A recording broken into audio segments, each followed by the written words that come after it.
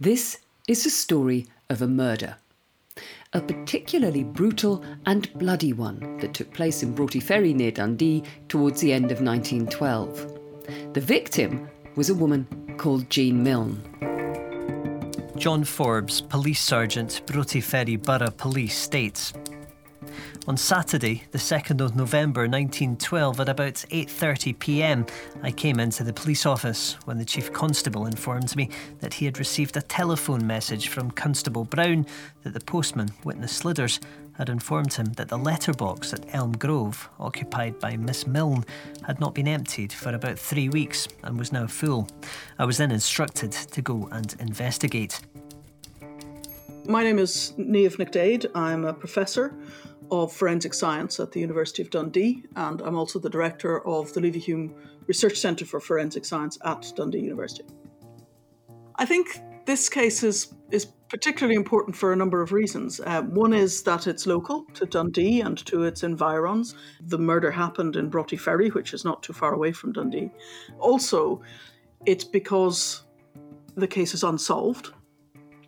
As a result of that, it's useful, I think, sometimes to take a look from maybe a more modern day perspective on unsolved cases, including ones that stretch back as long as Jean Milne's case, to see is there anything that we know now that might be able to help, but equally, is there anything that was done back then that may have opened up avenues of investigation that perhaps were not pursued at that time because maybe the science wasn't evolved or the manner and approach of the investigators weren't the same as perhaps they would be now.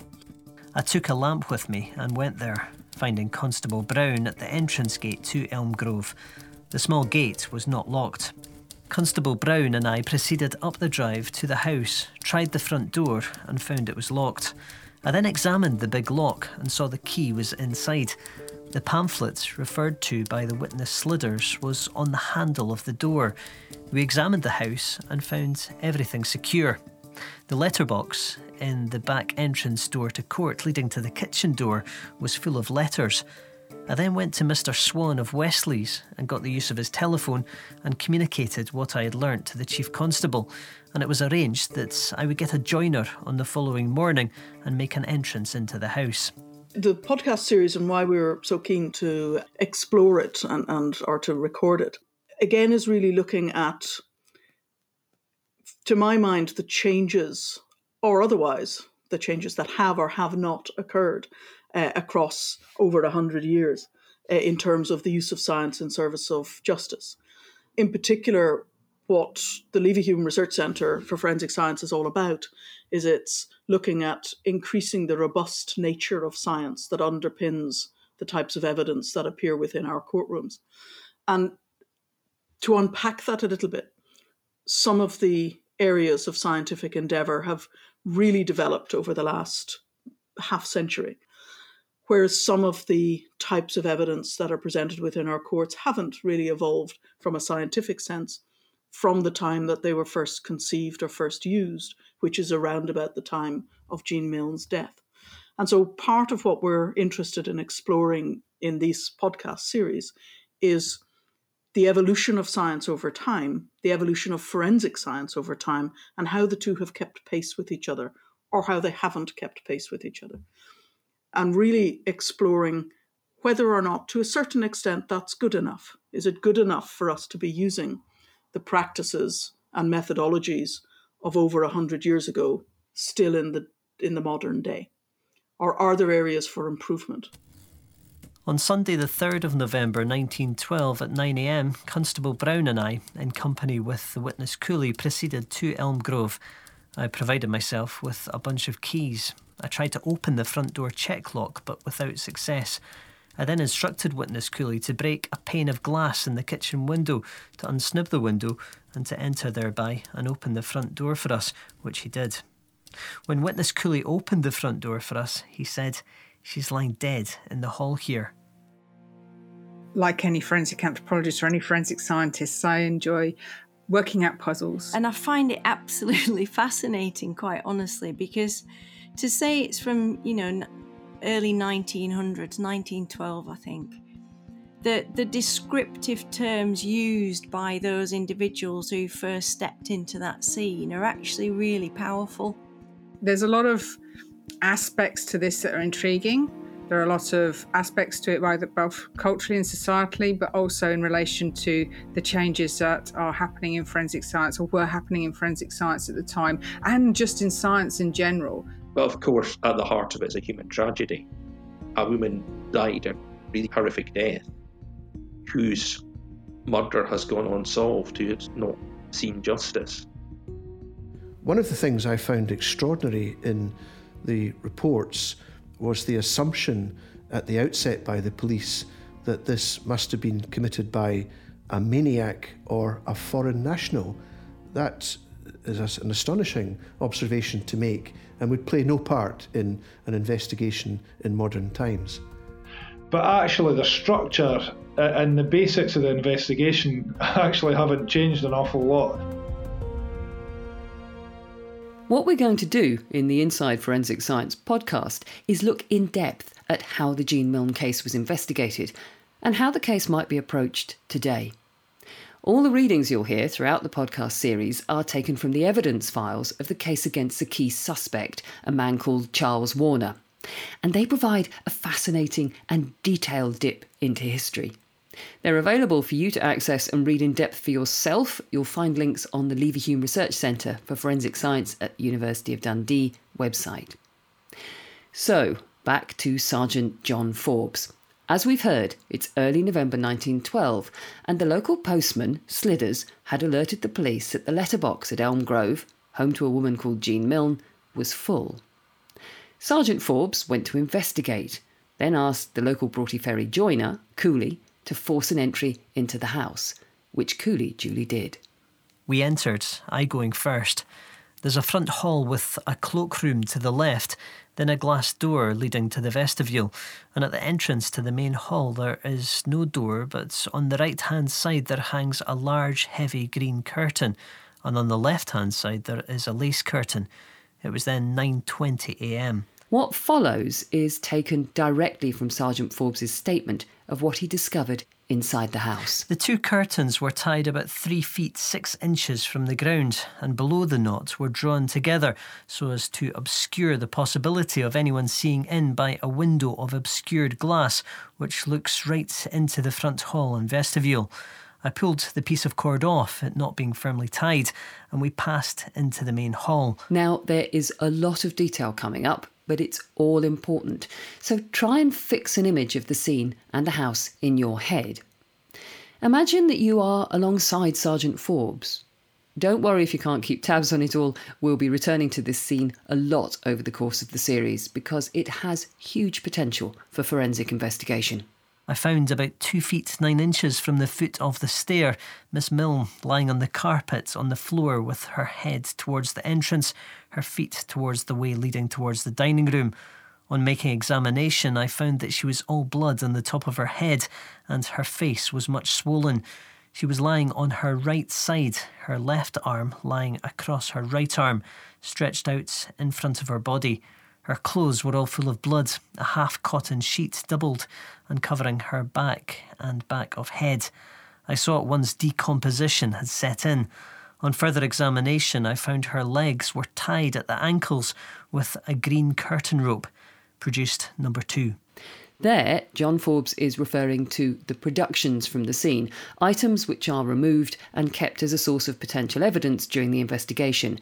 Exactly the same thing happens today, and they're still referred to as productions. I then gave instructions to Constable Brown and Witness Cooley not to touch anything until seen by the Chief Constable.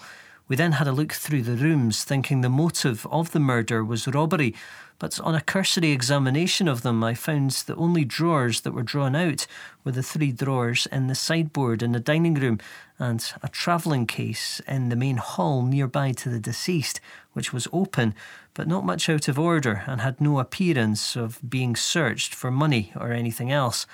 I then told Constable Brown and Witness Cooley to remain in charge and I would go and inform the Chief Constable, which I did. And the police officers at that time, particularly John Forbes, really, I think, did a remarkable job. at the crime scene. They did exactly what we teach our crime scene investigators to do now. They protected the scene. John Forbes, after the discovery of the body, went to get in contact with his chief constable. Of course, he had to go and go to a phone, and we didn't have mobile phones back then. So there was a time delay, and he left John Brown in charge of the scene to protect it. And what the initial police response was to do nothing. They touched nothing, and their notes suggested that. They made sure that they recorded the scene in very great detail, in that they recorded what items were where, but they didn't touch them. They just effectively put their hands in their pockets and looked, which of course is the best way of preserving evidence from the early stages. So I'm Commander Dave McLaren. I'm a commander within the Metropolitan Police Service, and I lead on all things homicide and organised crime within London. I mean, it's fascinating, isn't it, just to look back so far in time. And in so many ways, you know, it's so primitive, the whole approach to the investigation. But actually the structure and the basics of the investigation actually haven't changed an awful lot, in terms of the way that we would approach an investigation now. Particularly in relation to the really initial stages of the investigation. If we call them the initial investigative team, they're thinking about scene preservation, they're thinking about the victim and what opportunities lie there. Clearly, they're looking for witnesses, and pretty quickly their focus turns to suspects. So actually, the overall investigative structure, if you like, isn't a million miles away from the fundamentals of modern day murder investigation. The biggest difference is, I guess, it's the detail. So let's turn to the detail. Jean Milne had been found dead in her home. Sergeant John Forbes has secured the scene and gone to inform the Chief Constable.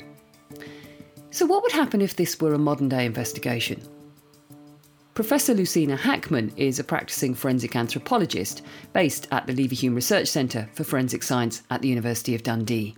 So once the suspicious death is discovered, police will be informed. That's usually what people do. They'll be called in. There'll be probably first responders involved, so that may well be uniform, who'll attend the scene, decide that there's a suspicious death, or see that something's happened, and then that'll start the process going. In Scotland, it'll be the MIT, so that's the Major Investigation Team, who'll be called in to start the investigation process, especially if the death is obviously suspicious. As soon as you knew that it's a suspicious death, then cordons would be put in place, and we would limit the amount of people that would be going in and out of that address. Detective Constable Helen Ireland is a crime scene manager from Police Scotland's Major Investigations Team in Dundee. Broughty Ferry is on her patch. We'd also have a crime scene log that would then come into play, where a police officer will stand on the front door or the back door, the areas covered in that address to prevent anybody entering, and anyone that does require to go into the address will be documented, date, time and reason for entering. When the crime scene manager and scenes of crime go to do the initial assessment, today we would wear full protective clothing. So that comprises of a facial mask, hairnet, overalls, inner gloves, overshoes, outer gloves. Some circumstances you may need goggles or hard hats, depending on what scene you're going into. But for a scene like Jean Milne, that is your box standard.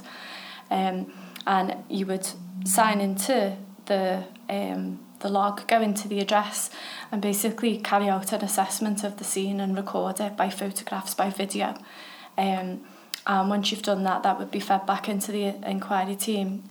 And there'll be a pause. People who will be involved in the investigation process, and that will change and occasionally changes over time, will be called together in what's known as a forensic strategy meeting.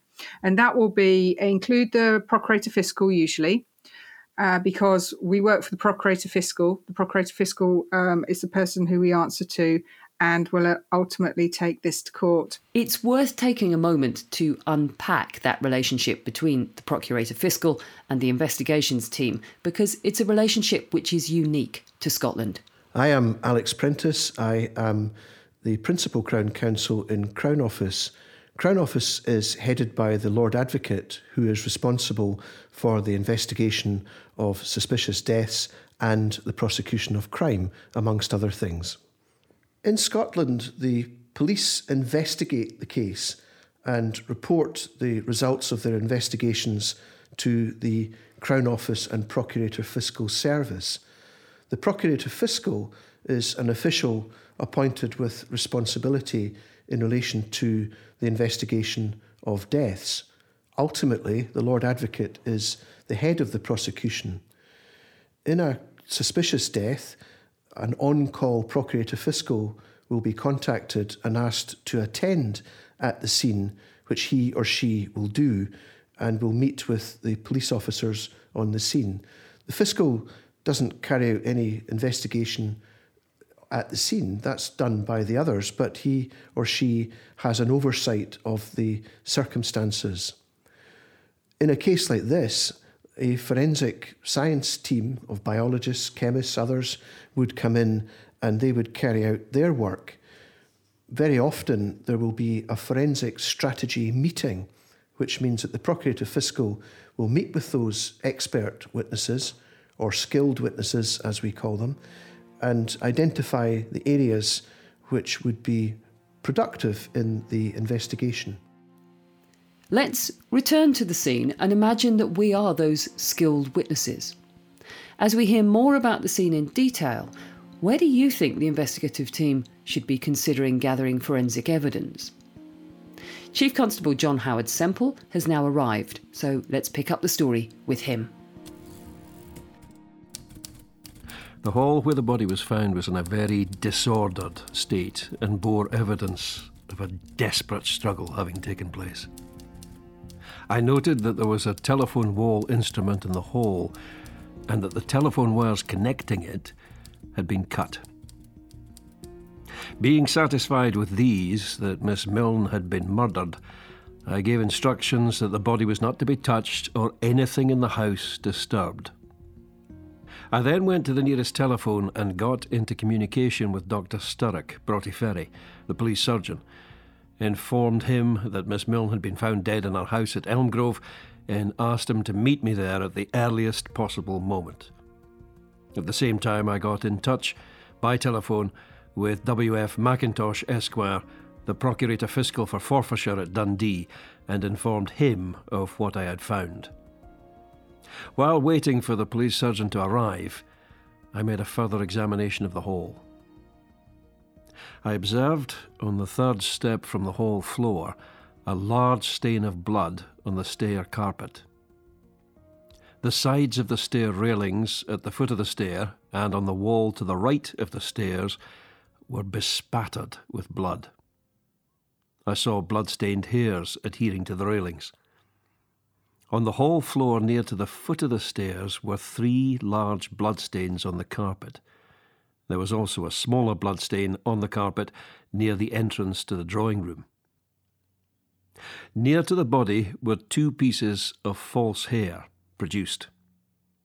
Lying on the floor, within a foot of the feet of the body, was part of a gold earring produced.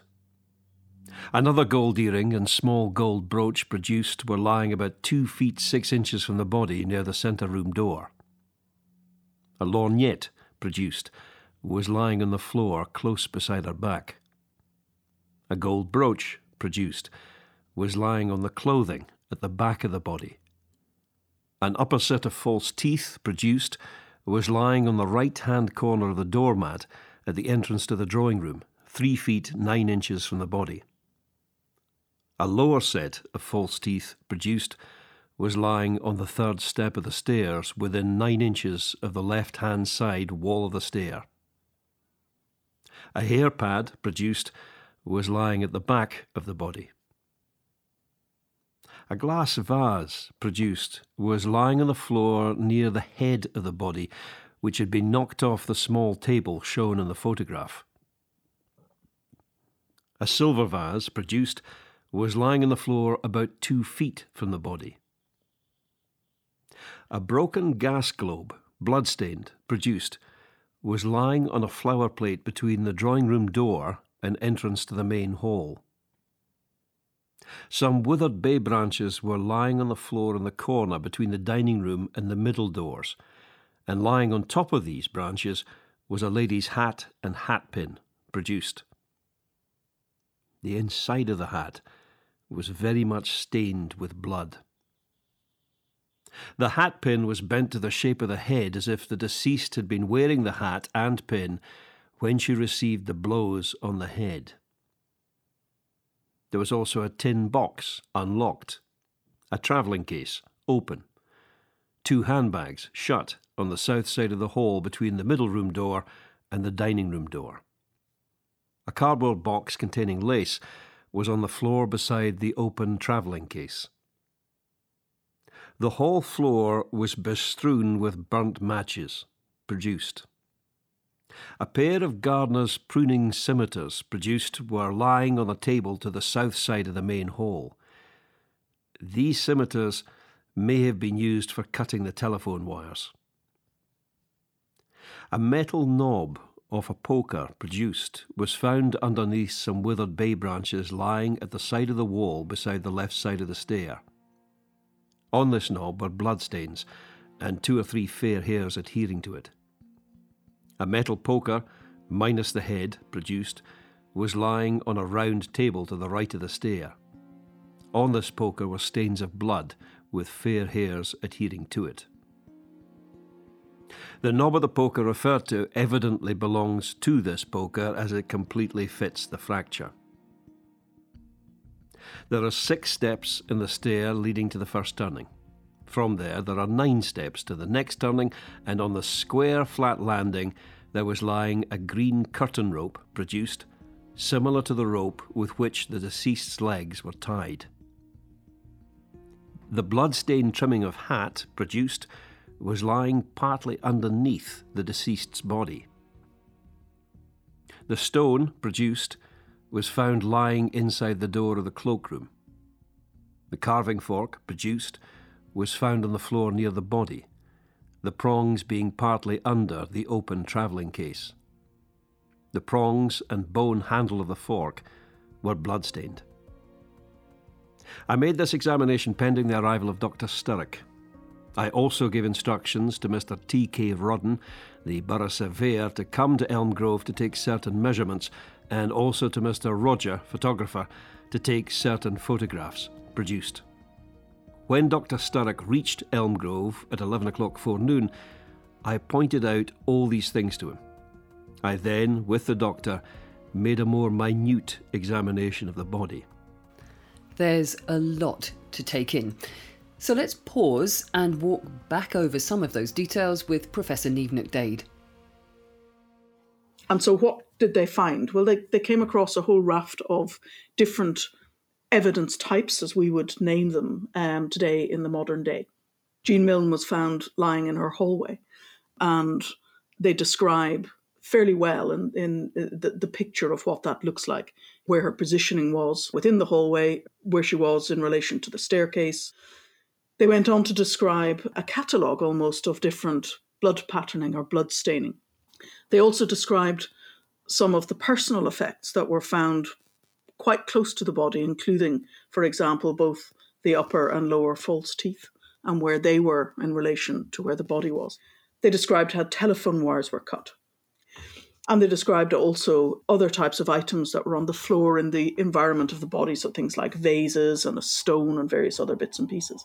So the point of this is that even from now, when I was reading this description, I began to draw what that crime scene looked like. And because of the description that was provided, I could make a sketch of where the body was and the items that were found within its immediate environment, many of them personal items to the victim.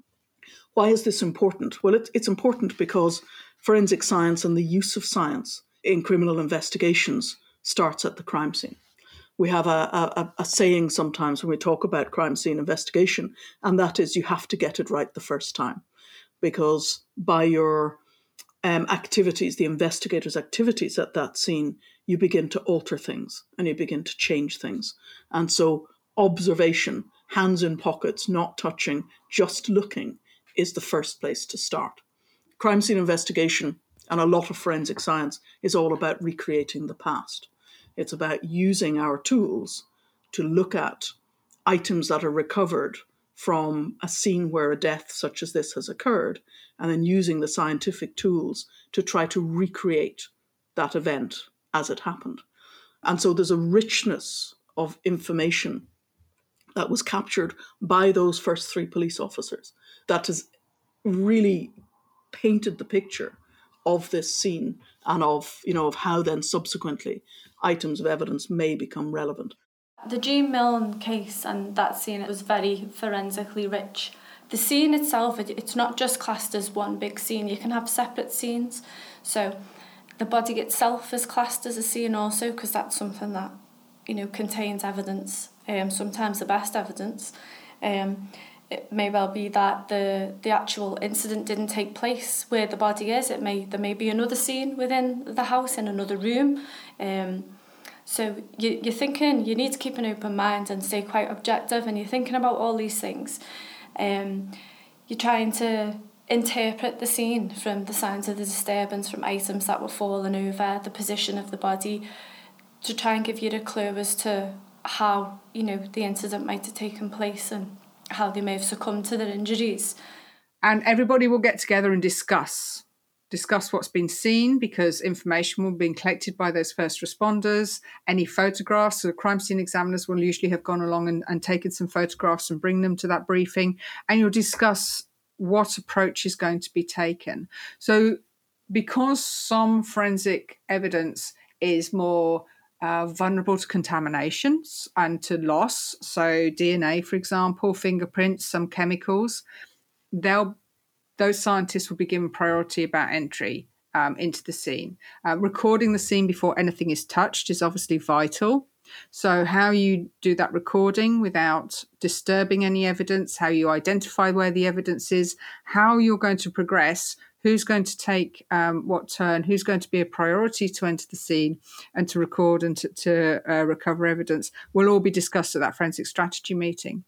And it depends on the case, obviously, but sometimes there'll be a natural stop point and there'll be another forensic strategy meeting where, again, that discussion will be held a second time or even a third. It'll depend, and it depends completely on the case. But that is a hugely important time, because what you have there is a time where everybody's coming together and chatting and discussing and saying, right, this is what I see, this is what... And obviously things change as a dynamic situation, because you may get there and find things are slightly different.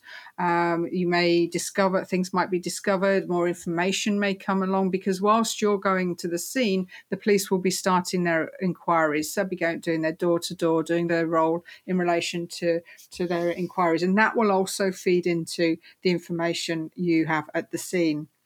So you also get the chance there, where you're working with people who are not scientists, or specialists, you can discuss. So it may be in that situation, the procurator fiscal will turn around and say, so what is it that you can do for me? What is it that you can add to this? And you can discuss. So here, I may be able to find this. I may be able to identify that. If I see X, Y, or Z, I'll pull a stop, because that means that there's something that we need to consider, and we'll come back to the meeting. So it's that time where you can actually have that conversation and that dynamic conversation. And then you go to the scene and start to gather the evidence. If this was a contemporary case, well, without doubt, the very first thing we'd be looking at is DNA. DNA evidence really only became part of the forensic science toolbox in the mid-1980s. And that's not just in the UK, but globally. The UK led the development of what we now call DNA fingerprinting in the mid-1980s. And it would be used it is used in almost every case that you can now imagine. And it would most certainly have been used in this case. We'll be returning to look at DNA in detail in a later episode of the Inside Forensic Science podcast, because it represents perhaps the greatest shift in terms of science since the Jean Milne case. But what other areas would our contemporary crime scene manager want to consider at the scene? Today we would look around for what we call blood pattern analysis, which is biologists interpret blood spatter and patterns, and that can give us an indication to where a body has been struck, where it's been landed, or the positions of the victim and the perpetrator. So that can give us an indication to what's taken place. Well, the very best information that you can get from BPA is it'll almost give you a complete narrative on activities that have taken place once blood has started to be lost and injuries have been sustained. Jo Millington is a forensic scientist who specialises in bloodstain pattern analysis, or BPA.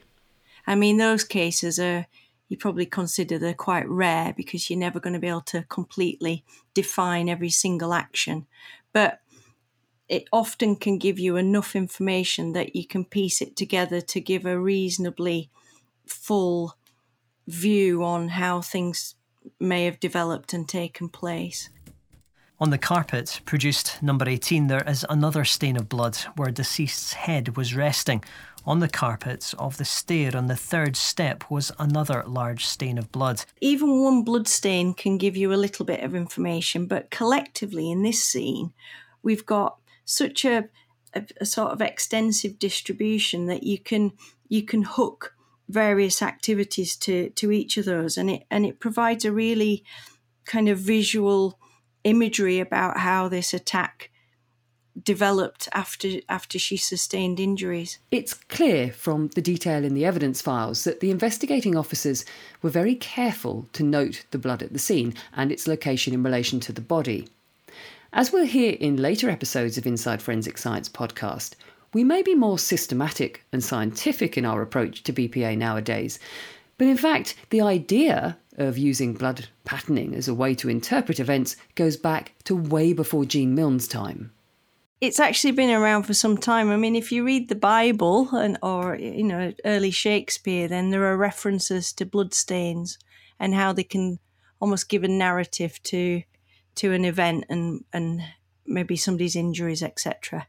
If you look at the kind of the academic side of it, then there are references to it from 1500s onwards, I suppose, as a discipline. The most useful references start around 1895 or so.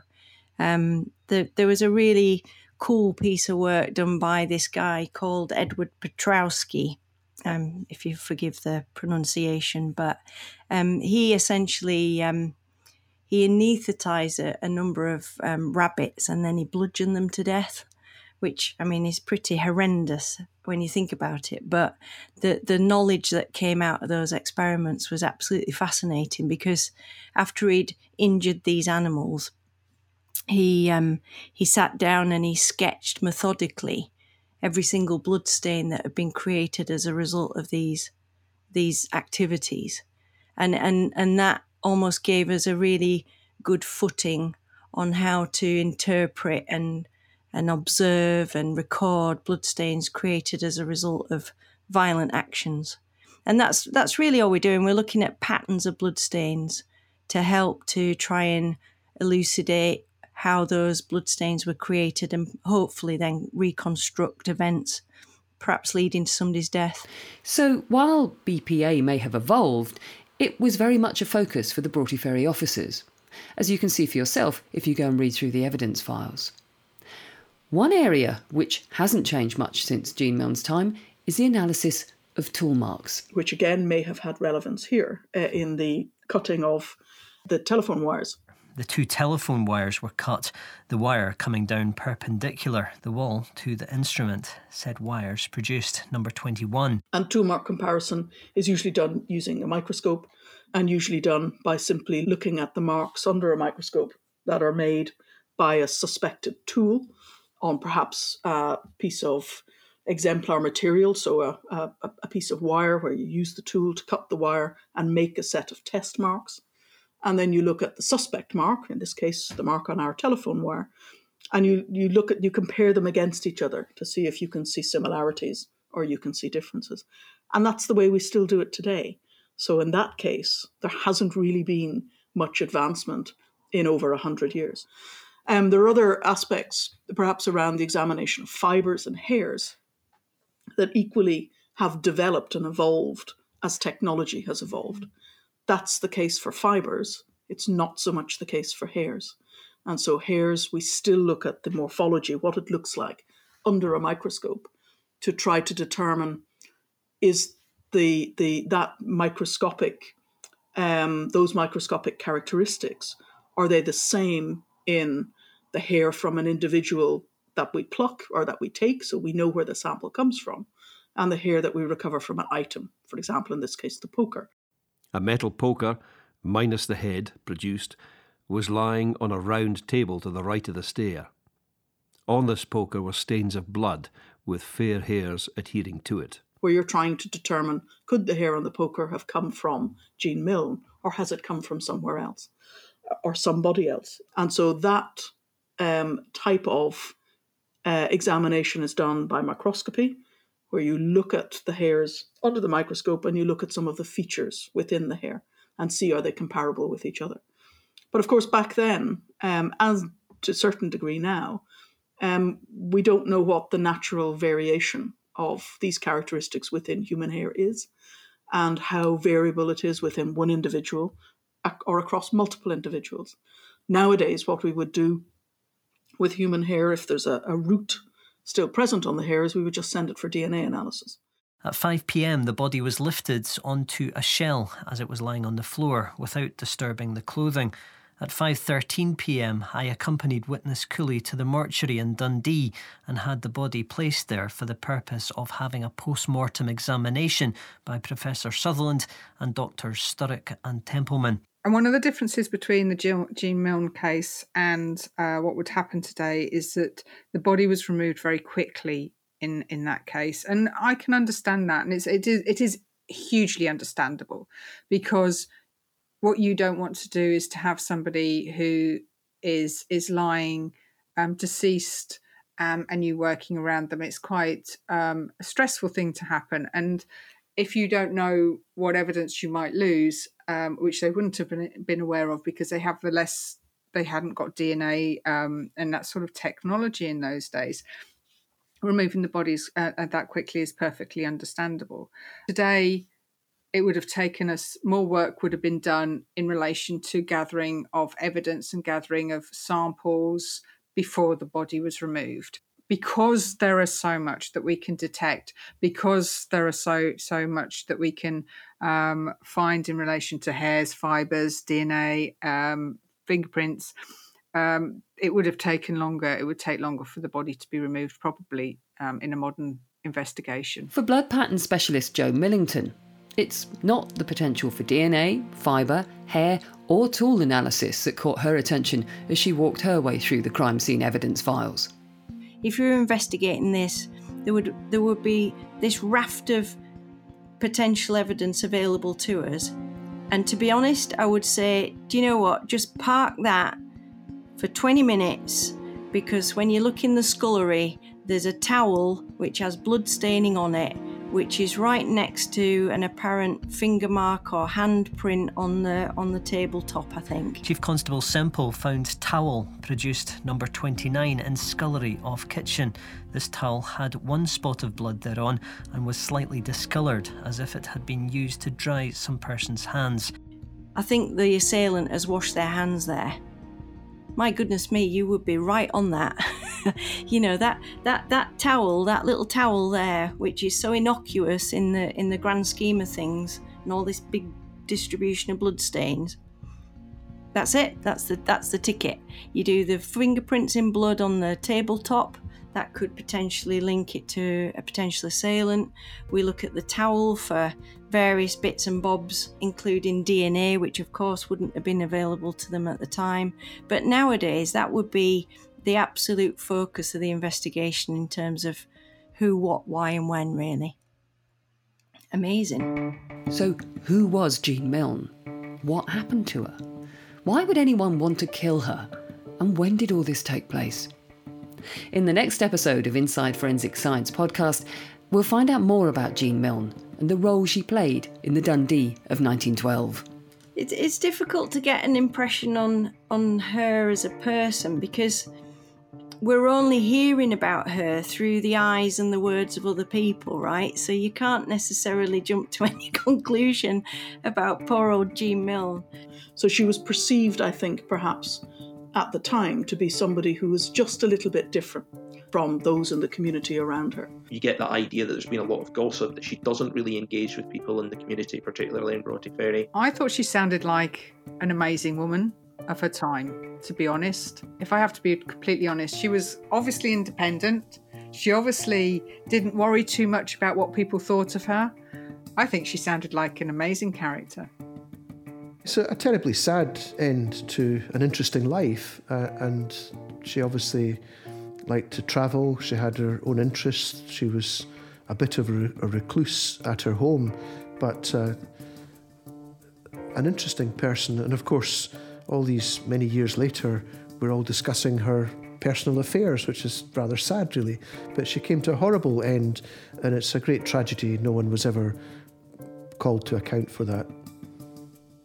In Inside Forensic Science, Sergeant John Forbes was played by Andrew Thompson and Chief Constable Semple by Mark Stephen. The researcher is Heather Duran and consultant Pauline Mack. The narrator was me, Penny Latin. The Inside Forensic Science podcast is an Adventurous Audio Limited production for the Leverhulme Research Centre for Forensic Science at the University of Dundee and is funded by the Leverhulme Trust.